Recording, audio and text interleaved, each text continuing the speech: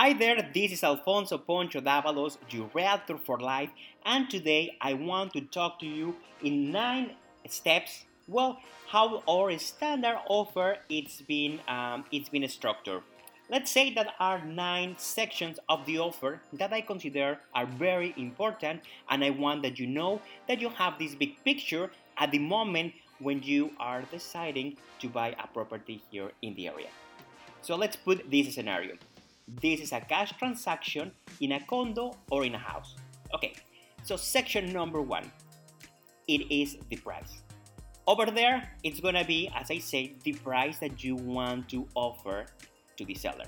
Okay, and also you put the currency that you are offering will be in US dollars or Mexican pesos. Some of our listings they are in US dollars, the others are in Mexican pesos. Okay. Section number 2 talks about the deposit. The down payment required is 10%, and that 10% goes into escrow. Okay. Section number 3, special conditions. And those special conditions or contingencies are, for example, pending litigations. We are requesting to the seller to let us know if it's any pending litigation. Also, if it's any employee in the property. You as a buyer, you have the right to do an inspection, okay? And you request in the offer in those special conditions. As a buyer, you have the right to know if it's any exclusion list or inclusion list.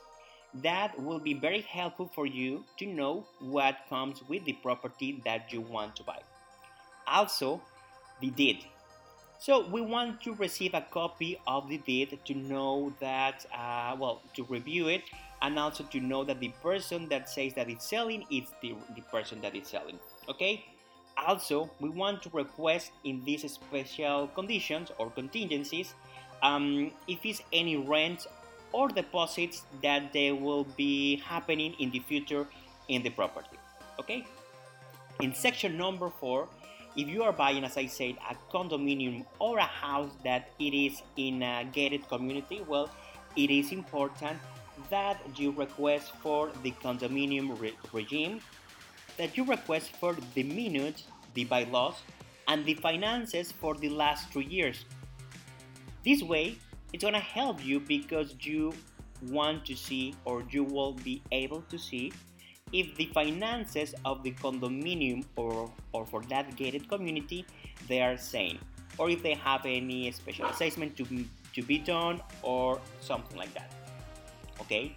In section number 5, we are gonna talk, or you will find the formalization date. Okay. Section number 6, it's gonna talk about the notary's name, the notary number office, and who will be your closing coordinator. Section number 7 talks about when the offer is being presented, or the date that you are signing the offer.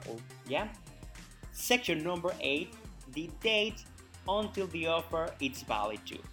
Normally, when you present an offer, we give like a window of time around 2 days or maybe 3 days to receive a response from the seller if they want to take it or if they want to counter offer. More or less, just that you know. Okay. And section number 9 are the signatures. It's you as a buyer, you sign the offer and then you send it to your real estate agent.